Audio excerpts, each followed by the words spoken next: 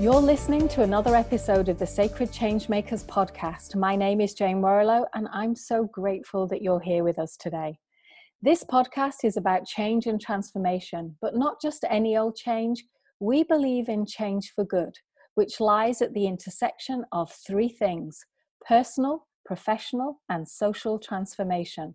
So come with us on a journey as we go behind the scenes with people who are making a real difference in our world. Each episode, we'll be diving deeply into topics that keep you inspired and at your best.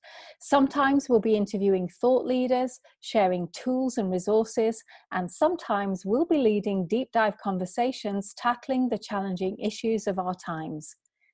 Before I introduce today's guest, I want to ask a favor. Would you please go to iTunes or whatever app you're listening to, subscribe and leave a rating and review? It would really help us out. It helps us to share our messages with as many people as we can, and it helps our guests also get their messages out to more people. So thank you. Now, the title of today's episode is Doing Sacred Work in Non-Sacred Places. And our guest on the podcast this week is Achim Novak. Achim is a business thinker, C-suite coach, mastermind convener, TEDx speaker, and the author of 3 books on personal presence. He helps CEOs and C-suite executives in Fortune 500 companies around the world to show up with relaxed authority and amplify their personal influence. A serial entrepreneur, his work has been featured in the New York Times, the Wall Street Journal, Forbes, Fast Company, Entrepreneur, USA Today, and on NPR and NBC. Welcome, Achim. Hello, Jane. Hey, well, I am so thrilled to have you with us on the podcast today because you are such a great friend and colleague of mine, and we have had some great conversations over the years, Achim. We have, yes. So I'm expecting today to be no different, okay? So I know we have a lot of listeners listening in, so I'd love to ask you if you can just give us a little sense, a few insights maybe, of the real life human that lies behind your professional bio.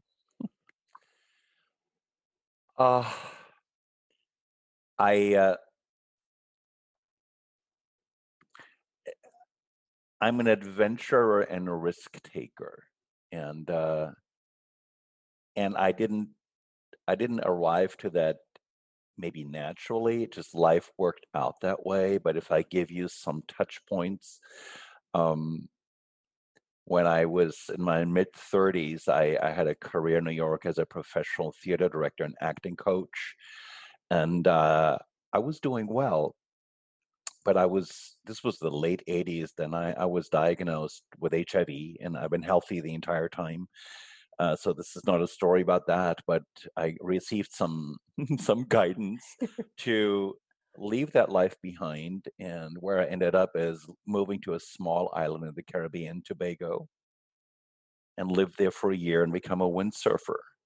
And I learned a lot from that experience, and maybe let this stand as a metaphor for other risks we take. One of the most profound experiences around that was calling my mother in Germany and telling her that I was giving up a stable career in New York to move to Tobago. And I have a very traditional German mother, and I had dreaded the phone call. And I said to Mom on the phone, I said, I'm giving up my work with the creative arts team. That was the company where I was artistic director. And she said, what are you going to do? I said, I'm going to move to Tobago. Then she asked, what are you going to do there? And I said, nothing. And there was a pause.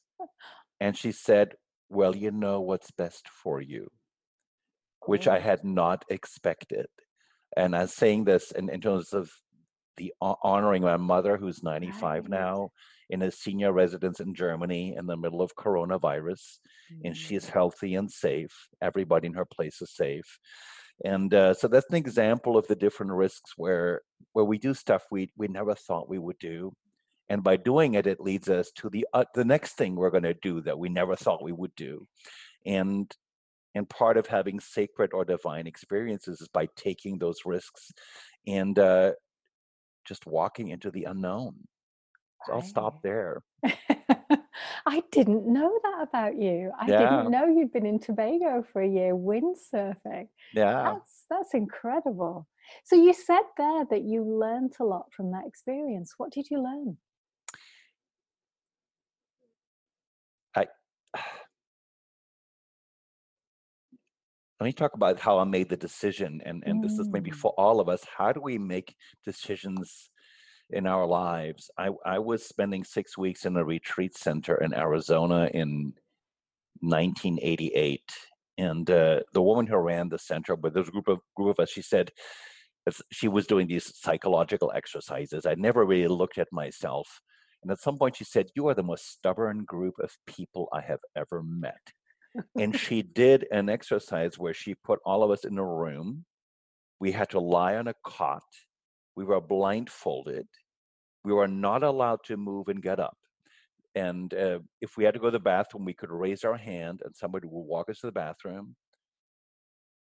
And 3 times a day, somebody would not tap on the shoulder and bring us some food. So this was a way of getting through all of our mm, control mechanisms, and it was about totally surrendering. And after having had an intense life recall, it was like a movie in my brain. Um, I kept hearing a voice that says, "You need to write. You need to write. You need to write." It was a literal voice, and I kept seeing a little white house on an island. And for me, the little white house was not some Freudian metaphor. It was a real house. And I don't need to tell the story, but 6 months later, I was living in a white house on an island overlooking the Atlantic.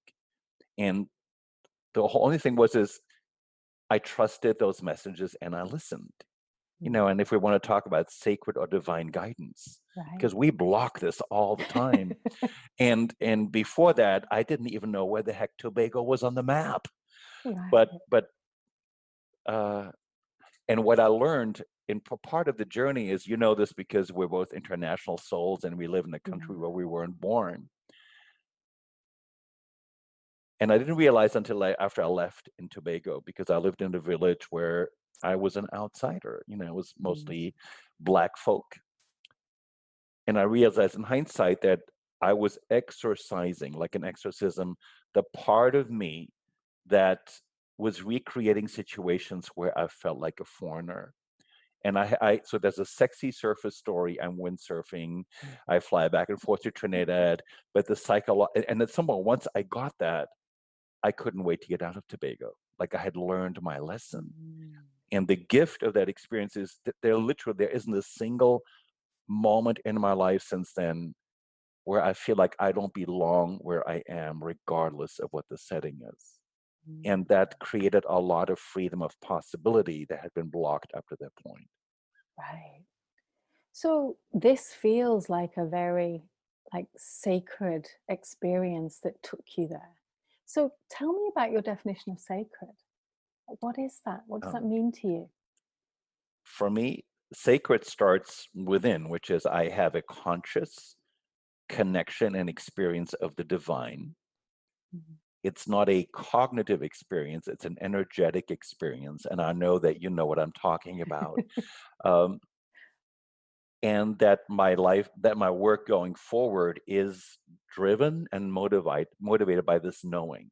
Mm, And which means work changes because I'm connected to it. I invite others to connect to it, and I'm able to connect to that part of the other person. But we cannot connect it deeply if those channels aren't open within us. So at some mm, point, I had experiences where that was open, and then the work we do wherever we are, whatever the context is, comes from a different place, which is a place of, I'm going to say, divinity, but it's a place of, I know that that you and I right now, we're separate humans, but spiritually we are one, mm, and that's the nature of our conversation. mm. So how has your relationship with the sacred led you to the work that you're doing today?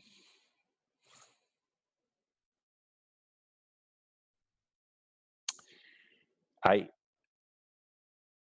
There is no conscious linear path. Right. So, and it's very interesting. Maybe I'll do some background. I've done a lot of work in the past that many people would immediately describe as sacred work. For example, I spent much of the 90s. Um, I went through 2-year training to deliver a program called the AIDS Mastery. So I was working with people who had HIV or AIDS and their loved ones who to look at how do we live impassioned lives while our body is deteriorating, which Mm. is obviously a powerful question in the middle of COVID-19, right? Right, right. Um, and I did that in communities all over North America. Or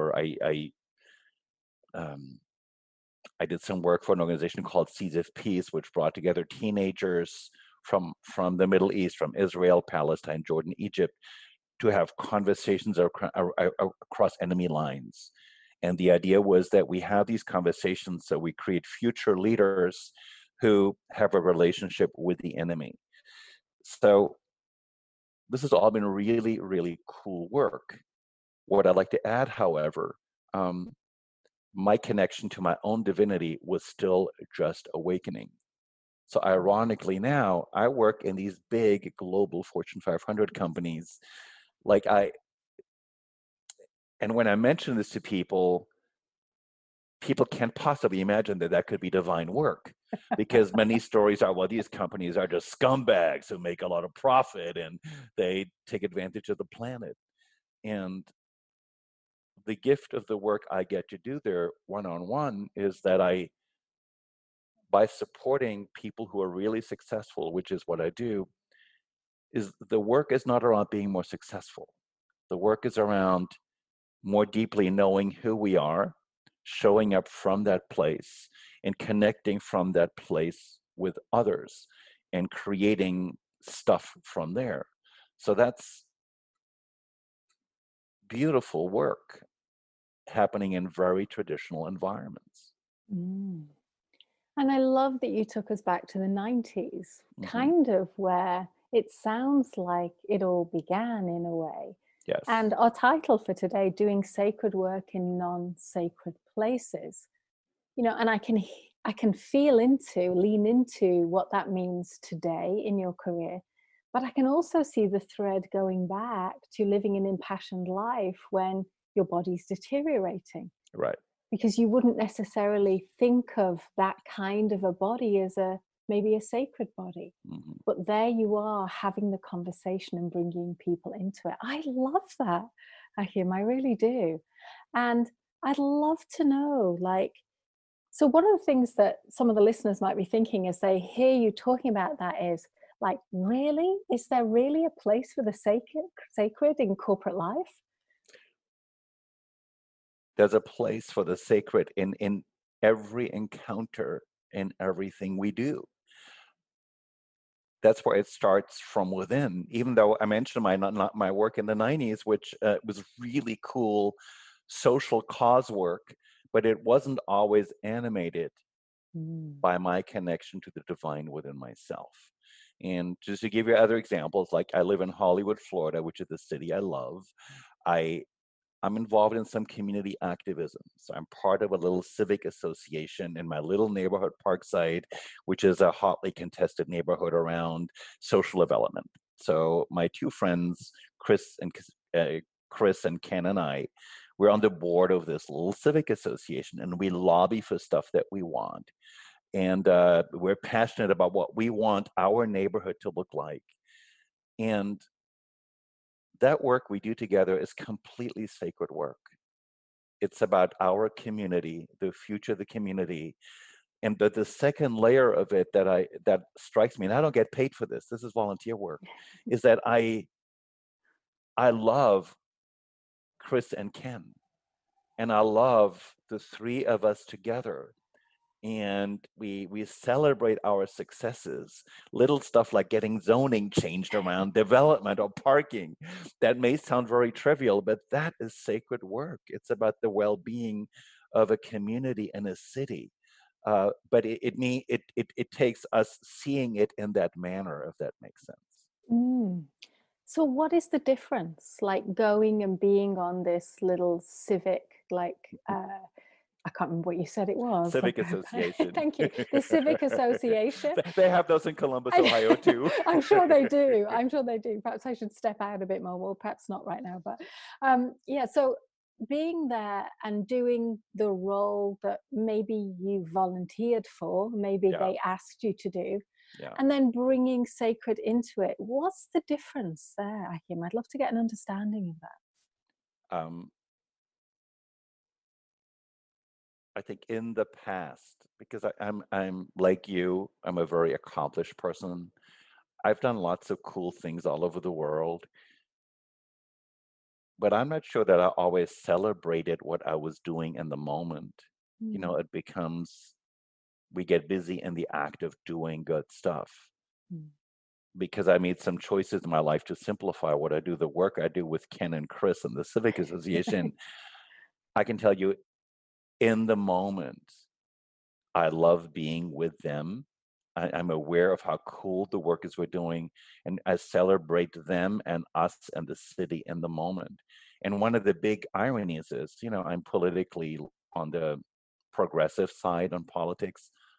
Both of them, you know, are hardcore conservatives. You know, so it's, and when I first found out that, I'm like, holy shit, like I'm lobbying with these two. But I really love Ken and Chris, and I love this work that we get to do together. So, but it's a conscious knowing of that, and that relates to the work I do in big corporations as well. And it sounds to me an awful lot like presence in a way. Yeah, it is. It sounds like that because you just described there something like putting yourself and volunteering to be in a situation that would fill some people with horror, like because the people that they're joining with, they're collaborating with, are so very different in view to themselves. So how does presence really help you like be okay with that? Like, can you give any insights for other people that might be listening and finding themselves maybe in a similar situation, but are afraid of the differences maybe?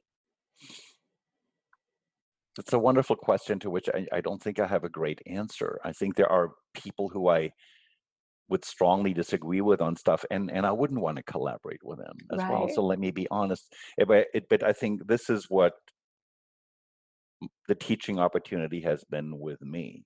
You know, that we are aligned, and maybe this is how it relates to sacred work, is Ken and Chris and I, even though in parts of our lives we're very different, we're aligned around a purpose that matters to us, which is the future of the little neighborhood that we love. And that's more important than all the other things we don't agree on. Right. And the other part is, I would say, we really have fun lobbying for stuff, and we celebrate our little wins. And so it's just such a joy to be a civic lobbyist with two people, you know, and celebrate that. But if I relate this to my work in huge global corporations, the common thread there is I help leaders who are already very successful drop into being more human, embracing that humanity within them, having the courage to reveal more of it, and leading their people from that place, which allows their people to show more of their humanity as well. And that then ripples into all sorts of other places. And to me, that is very sacred work. And if I just may add one thing, because we're both coaches, and there are all sorts of coaching tips and techniques and tricks and whatever. And we both have been coaching for a long time, but where I have landed is my relationship with a powerful client, and the hour that we're together is we're modeling for each other what a relationship with another human could be and where it can go. By creating that space one-on-one, I am showing her or him how to do it in other places. And that's sacred. Yeah, I really get that. And I love that you're speaking to that, because that embodiment, you know, I think is often missing for a lot of business Hmm. leaders. Yeah. Like they go on a leadership development retreat or Hmm. something, they learn something in their head, they do some executive education, and then they think they know. And I can't even remember who said that great quote, that you don't know until you actually embody and live Yeah. into and Yeah. become with something. And so I'd love to ask you a little bit more about that, the embodiment and modeling. Um, is there any, if somebody's listening and they're thinking, okay, right, so, I want to bring the sacred into my work. Do you have any sense of, especially if they're in a workplace that maybe they feel there's no space for that in there? Maybe it's not a sacred place that they think of when they think about their work. Is there any like advice or maybe tips and tricks, I don't know, Akim, that you could share with them about how to still find that sacred within as they go to work? Or is it not possible? I don't know. As a coach, I'm a great believer in simple experimentation. Mm. And the experimentation is how much of that part of me um, do I have the courage to reveal? Not because I want to proselytize, not because I want to change you, no, but it's just part of, like, to give you a little example. I remember I spend many times in corporate business dinners, and you sit at a table for 3 hours or so with sometimes with people who you will never see again. And I remember sometimes conversation drift towards golf, which I'm completely uninterested in. And then I go like, shoot, I can either be silent or I can contribute in a different way. And I've learned that when they get stuck on golf, the common denominator is sport. So I talk about sport that I like, swimming, and that can open a conversation. But sometimes I'm in conversation, I'm with very religious folk who talk about going to church. And I'm not a Christian. I don't go to Christian churches, but I spent over 25 years in Hindu temples, chanting in Sanskrit and doing all that stuff.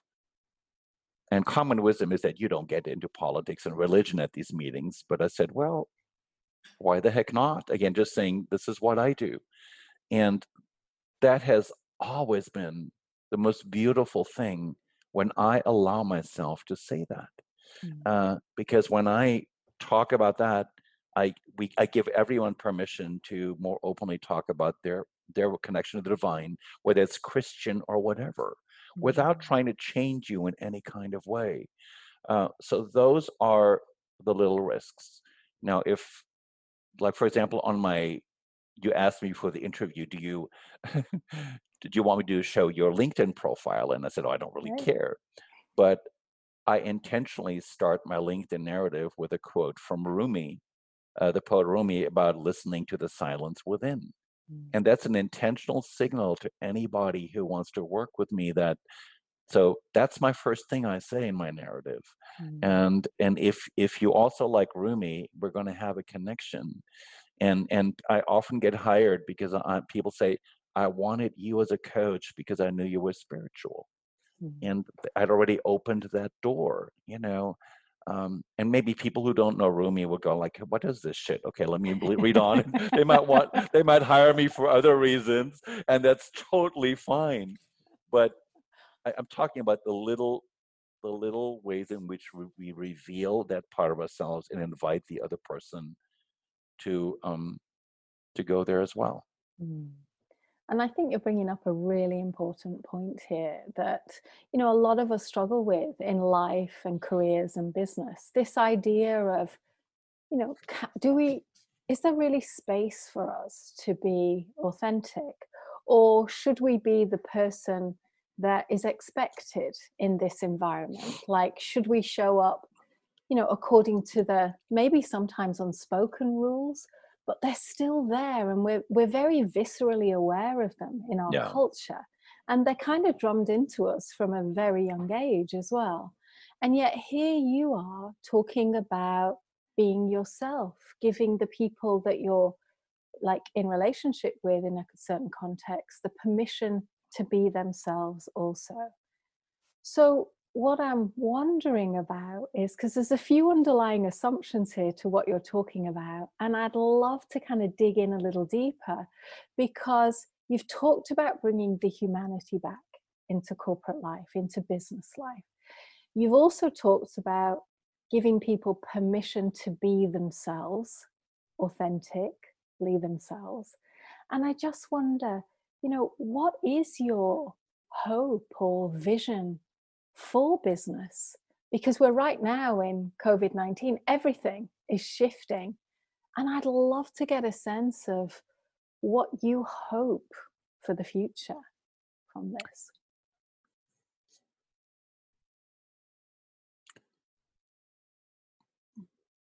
Part of the insanity of business or traditional businesses that always shocks me is that there's an executive team somewhere of 7 people who make a lot of strategic decisions.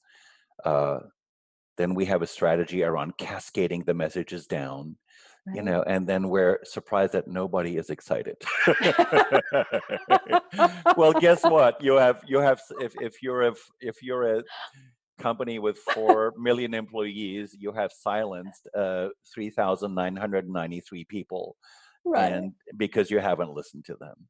Right. So the future, and in a way, this is what I do in my work, is we go into, so how do we really listen to others and make decisions together, rather than everything being an exercise around, let me align you around what I know we need to do. So the Mm. opening up of conversation, of listening. So there are many less traditional business approaches. Self-management is one of them. And 100% self-management will not work in every environment, but where basically, in a self-management culture, you have strong entrepreneurial clusters who are self-managed and make decisions on their own. Or, we have a mutual friend named Suzanne Daigle, who's an open space, she's my open space guru, which is really a methodology for um, putting a bunch of people in a room together. And you may have a topic of what you want to talk about, but the agenda and themes are generated by the people in that room, not by a planning committee of 4 people. Then where everybody has to force what they think we should talk about. And obviously, much richer conversations happen, more voices are heard, and the outcomes that come out of an open space conversation tend to be a lot more galvanizing than strategic decisions by a small group of people that nobody wants to execute. Mm. So do you see things changing?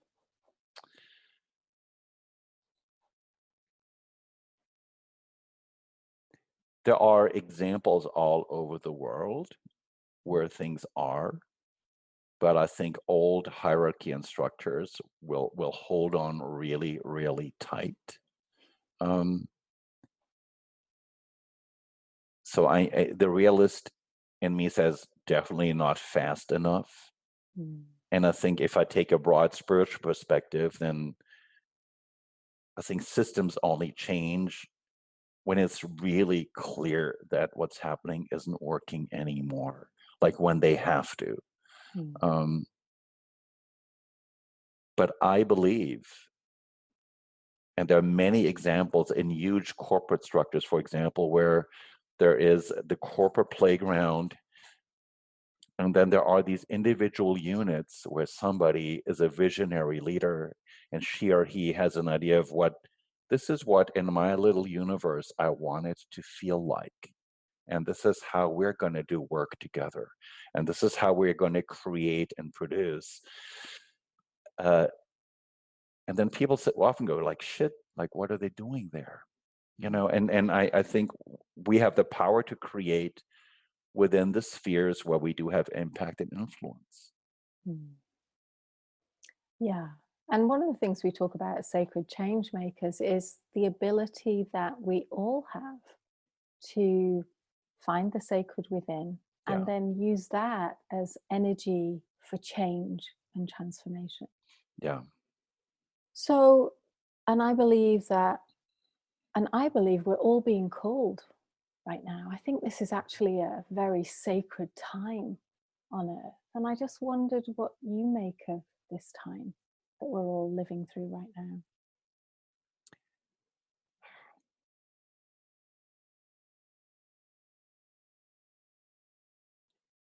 It's an interesting day to record this conversation because I've been involved in my own journey. I have not been feeling well. I've had symptoms. I just got the COVID-19 test. I found out this morning that I'm negative, for which I'm grateful. Uh, but I've also learned, like in this journey we're all going through as a planet, I think the disparities of the experience and possibility are there are people who are financially very comfortable and there are people who are worried about money. Um, and they have very different experiences. And then there are people who are physically healthy and people who have not been. And I've had a bunch of symptoms. I didn't have all of them. I'm fine. But when we deal with our physical health, uh, my mind is not on big spiritual transformation. My Right. mind is on, like, shit, I don't feel really good today. And what's going on? And I feel really good right now. Um, I mean, what's already happening, and it feels like a cliche to say it, is a deeper sense of global community all over the world because we're forced to be more virtual. Like 3 hours ago, I was on a 1 hour phone call with um, originated by business entrepreneurs in Berlin. But in that call, there were people from the south of France, there were people from Greece, there was somebody from Jaipur, India, and there was a tangible sense that we have our individual experience, but it's collective, and the answers ideally need to be collective. Mm. But our job is to I'm so aware of how just ridiculous the response in the United States is to the situation, Mm. is to hold the space for visionary leaders that have a global perspective for humanity. Like even I understand why we track counts of how many people died in this country, how many people died in that country. But that artificial division, these are we're human brothers and sisters. Right. You know, the fact that we still compare. Well, how many died in Italy? How many died in Spain? How many are dying in Florida? How many? I mean, I Mm. understand why we do it, but it's also insane. So hopefully, if 5 years from now we are as concerned about what happened in another country because we're all part of the same spirit, and that leads to action that supports that. If I can just give you an example, because this conversation is recent, um, I have very mixed feelings about Germany, the country I was born, and I choose to not live there. But I'm very proud of how German leadership and the German people are maneuvering through this crisis. And on the deepest level, Germany has more hospital resources than they need. So they offer their hospital beds and ventilators to people from Spain and people from Italy and people from France. And that's the future. Mm. That's the future. Even the small gesture when the governor of Oregon said, "Here, I have 140 ventilators. I'll give it to Andrew Cuomo in New York." That's the future. And our government right now is obviously modeling everything as the opposite, which is about division. And the future is this in every sense. And if our current experience can lead us to more of that, um, like for example, there's a woman in South Florida. Her name is Shelley. She started an action called Pandemic of Love, and she just started it where she says, I'm matching families in need with families that want to help. So she's matched 15,000 families all over the world to help each other. Now that's sacred work, Mm. and that's the future. And I Yeah. think there are many examples like that. I sometimes get tired of just because our media wants to glorify all of that to make us feel better. Right. But I value that impetus, Yeah. and that is the future and the hope for me. Yeah. Yeah, and I really hear that because, you used a term that I love, and if I'm really honest, I long for, which is this acknowledgement, really, and the honoring of the fact that we're all global humans. Yeah. We're all in this together. The interconnectivity. I mean, I don't think anybody can deny that we're not all interconnected now, but, I just wonder, I still have had conversations with executives who are waiting to go back to normal. Yeah. And it just makes me giggle because I just think I really don't think there's any going back. And then Yeah. I'll talk to other people, and sometimes I think, well, maybe that's just like hopeful idealism. But I'm hopeful that there are real signs that people are opening up. I almost feel like people are being broken open. Some of the leaders that weren't ready to think in different ways or hold different perspectives Hmm. and now starting to talk in different ways with me about that the way that they're thinking about the future, and this idea of bringing humanity back. But it, like you said, it's small, kind of piecemeal steps. Well, I remember I have great admiration for Eric Garcetti, who's the mayor of Los Angeles. Mm. And I remember the day that he was really shutting down the city and it looked like things were getting really bad. And he gave a press conference. He said, it's okay to cry, it's okay to be angry, and it's okay to hope. And I Mm. loved that.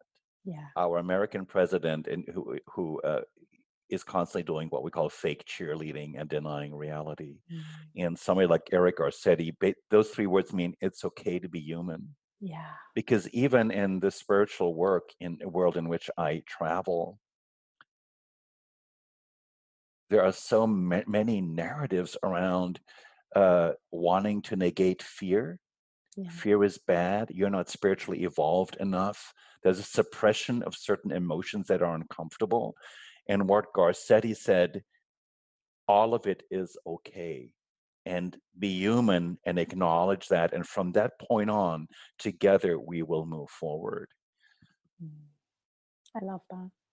Because that to me does feel sacred, because you Yes. gave us a lovely definition of what it means to you at the beginning. And for anybody listening, if there may be people listening that don't have a relationship to the word sacred, because perhaps they think that that's in the religious space. Hmm.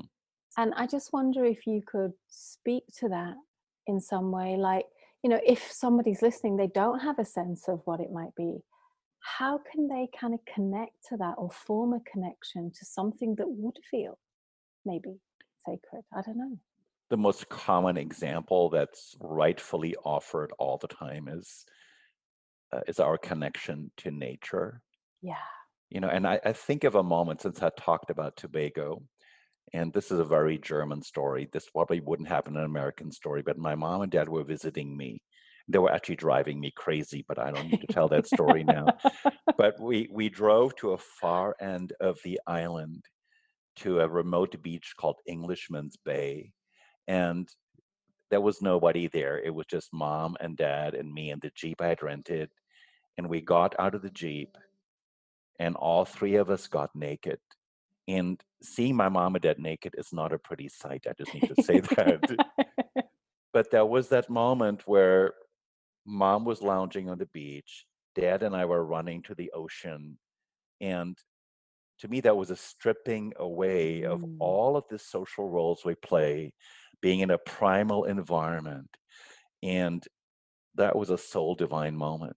And I've had a Right. few others with my parents. So, but it happened in powerful nature. And Mm. I remember the first time I stood on the ledge for Grand Canyon and looked down, and you can't help it be just Yeah. completely overwhelmed and moved by the awe and beauty of that. Mm. And that's, I think, a glimpse of what the divine can feel like. And if we can translate the possibility of that experience into the moments we have with others and create from that place, some cool stuff can happen. Yeah. I just feeling into the energy around that and thinking, gosh, that feels really magic. Because as you was talking, I was just really struck by this idea that we humans, we're quite strange creatures in a way. We're the only people that can decide not to be ourselves. Because like you go out into Yeah. nature, the bird's just the bird. It doesn't suddenly decide it wants to be a dog one day. Right? It's just doing Um, bird-like things. But here we are as humans trying to shape ourselves to fit different contexts and different yeah. roles and different expectations. So, Well, I want to direct you to some research that I know you will like, and hopefully is meaningful to the listeners yeah, at MIT in Boston. And I'm always weary about mentioning American research because it's often culturally biased. But right. there's a wonderful guy named Alex Pentland. His nickname is Sandy Pentland, and he did some research with 5 entrepreneurs who had to do a pitch in front of a group of venture capitalists, and only one of them was going to be given the money. And 4 days before this pitch, which was on a Friday, he held a little cocktail party, and he measured electronically their social signals. And I love the word he uses. He calls them honest signals. And honest signals are the signals that are uniquely human and different from animals, even though we try to control those signals. And by honest signals, he means stuff like how much we sweat, how close we get to people, how much we physically express with hands and body, how much we smile. And what got my attention, this research was published in Harvard Business Review. After that cocktail party, he said, I know who's going to win the pitch. He had no idea what they were going to talk about. He hadn't read their proposals, and he correctly predicted who was going to win the pitch. And so the interviewer in Harvard Business Review Wow. said, "Well, how did you know?" Remember, this was all based on the uniquely human things that we try to control. And he said, "Personal energy. It Really? always wins out." And he said, and he correctly predicted. He said, "This person's going to win the pitch, regardless of all the other stuff." Wow. And did they say anything specific about the energy? Was it about openness or authenticity, or do we know? I'm sure they did, but I don't I'll have to go and remember, have a Jane. look. Oh my gosh, that's But if anybody's incredible. interested, Alex Pentland, MIT Press, actually published a little booklet called Right. Honest Signals. And I think that I love the word Yeah. honest signals because people often talk about body language, and Yes. body language gets controlled and manipulated. And honest Right. signal is the stuff that we don't manipulate, that we send Right. out. Right. And as you're talking there, I'm just thinking, gosh, how the world would be different if we weren't taught at such a young age to kind of dampen down some of those honest signals or change them or transform them to fit the world in some way. What would life be like if we were all honest in that way? Interesting. I think there's probably pros and cons to Yeah, I here's a story that hopefully is helpful because I think as adults it behooves us to make choices about how we show up in the world. it. I always laugh when people go on a job interview and they ask a friend, and the friend says, "Oh, just be yourself." And Right. nobody wants you to be yourself in a job interview. They want you to they want you to bring your best self, Right. right? Which is also a part of you. But so what is your best self? And I spent a whole bunch of years, and I was brought up to be my parents were in the German Foreign Service, so with my social role as a child was to make mom and dad look good in public. I understood that. I was a good little boy. Right. I knew how to be charming. I knew how to be pleasant, and I spent a bunch of years in therapy. I'm doing that. What I learned, however, is that when I choose to be charming, it always works. But the different thing is, as a grown up, it's a choice and it's not what defines me. But the charming part for me is a part of me that it's an expression of my joy of being with you, my delight in being with you, because hiding is usually not helpful. Right. And so being able to activate those parts of ourselves allows other people to activate that part within themselves, and it again opens deeper doors. Mm. And it's funny because I almost feel now like you're bringing us right back full circle to presence again. Hmm. Because to me, that's an important way that you kind of get into a real relationship with yourself, but also with the moment and the people around you in that moment. You get present, you get there.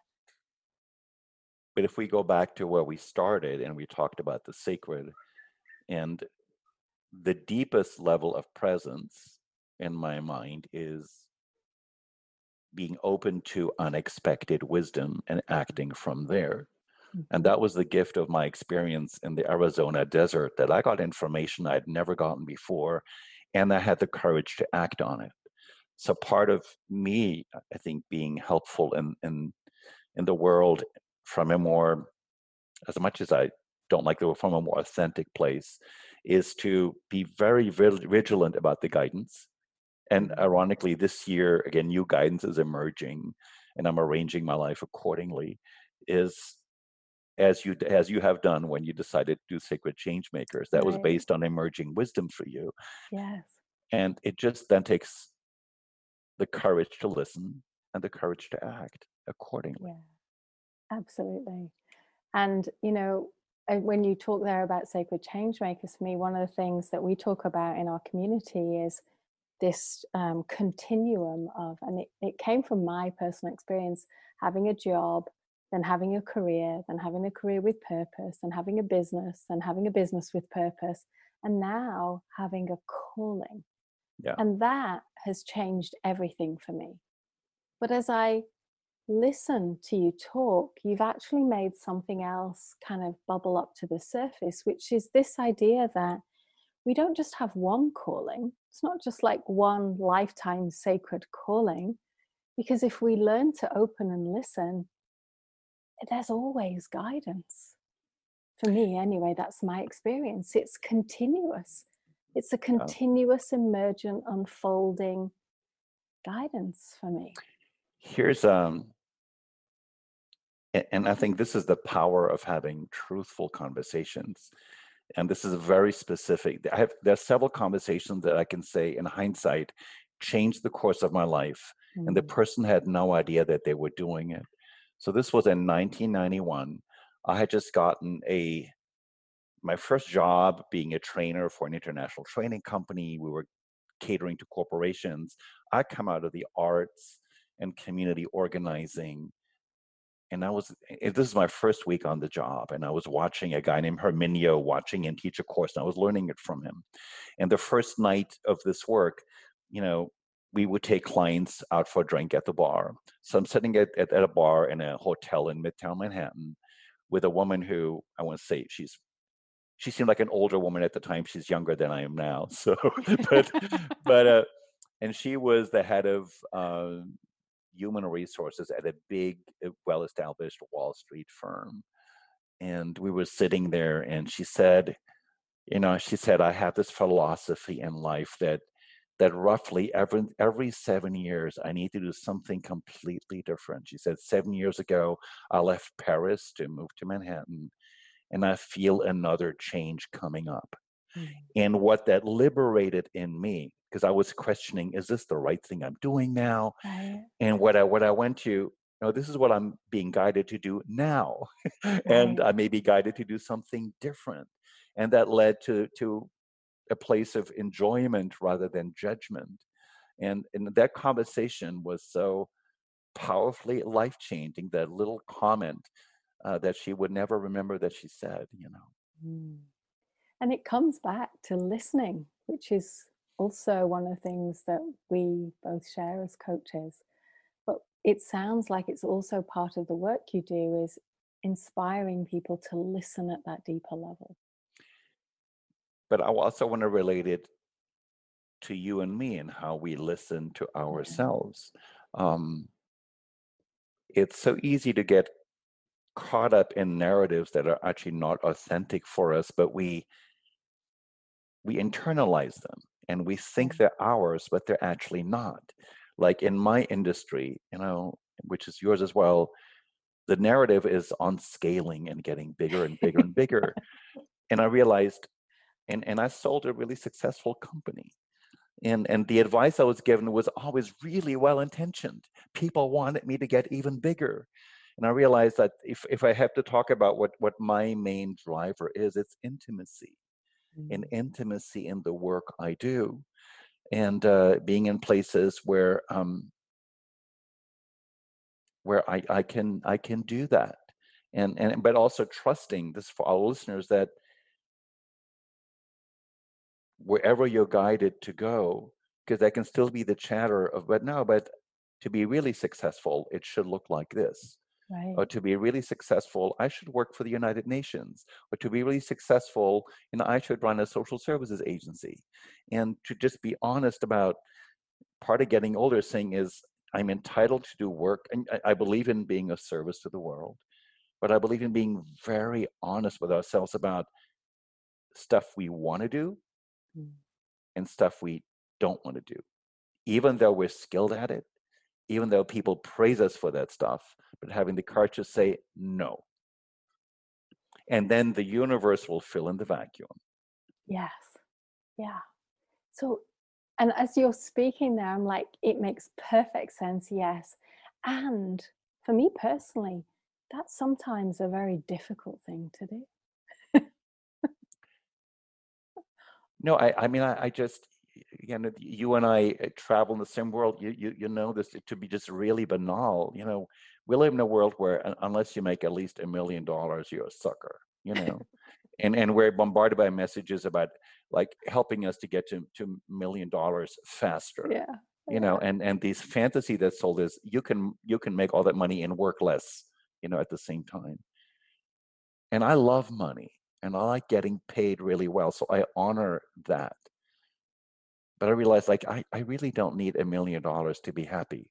Yeah. And just because I make $1 million doesn't mean my work is any better.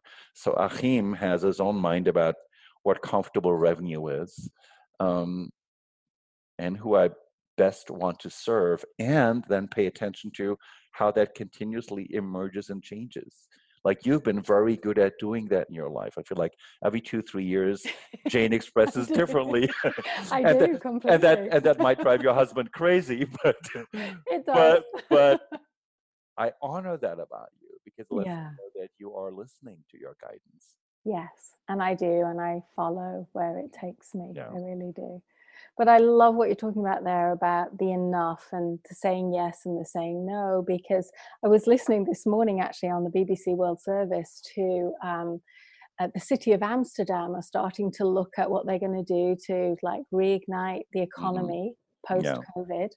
And they were talking about, they've got an economist in from Oxford University, she's Kate Raworth, and I've actually seen her TED talk, so I know what she's talking about. She talks about donut economics, and she says this is the only way forward for us going forward, not just this growth at any cost, but really having a top line, which is the center of the donut, of knowing this is enough, but also having the bottom line to make sure that everyone has a living wage, so that we define the piece of the donut that goes around and say that's enough, and then we're going to look after people at the bottom as well, so they never drop down into extreme poverty. And it's an interesting idea. Yeah, if I just want to selfishly build on that, I did I gave a TEDx talk a couple of years ago called "Enough Already," and the notion. So unpeeling the enoughness or the lack of enoughness, I think leads us to being of service from a purer place. Because I think so much of what we do unintentionally, it's never intentional, is to somehow prove ourselves and to the world that we are worthy. And once we let go of that shit, then it actually gets really interesting. Yeah. Oh, I can vouch for that. Definitely. Yeah. Definitely. So let me ask you a final question, Achim. If there was something you hoped we'd get to today, something that you want to share with our listeners and we haven't got there, what might it be? What wisdom do you have? There's a word we haven't talked about, and this is Okay. actually, and it looks like I'm going to do another TEDx talk about it this year, so maybe a little preview. There's this wonderful entrepreneur, Jack Ma, who is one of the most successful entrepreneur in all of China. Yeah. And he regularly, he just let go a couple of years ago of running his business. But he was asked at the Davos Economic Forum 2 years ago in a panel about like what skills does the leader of the future need? And he talked about IQ and EQ, but then he talked about LQ, and LQ is the ability to create moments of love. And I Googled it immediately, and I found nothing, and I realized Jack Ma made this up. But I think the moment we hear it, because love is, I think, the deepest, most sacred experience that we have. And we can do lots of good work, but there is no love behind it. It's all ego driven. And if we can look at how we create moments of love,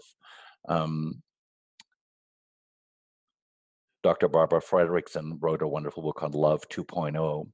And she writes about everyday moments of love. If I were to recommend a book to everyone listening, if you haven't read Love 2.0, because that's about seeing the sacred and the everyday and operating from there.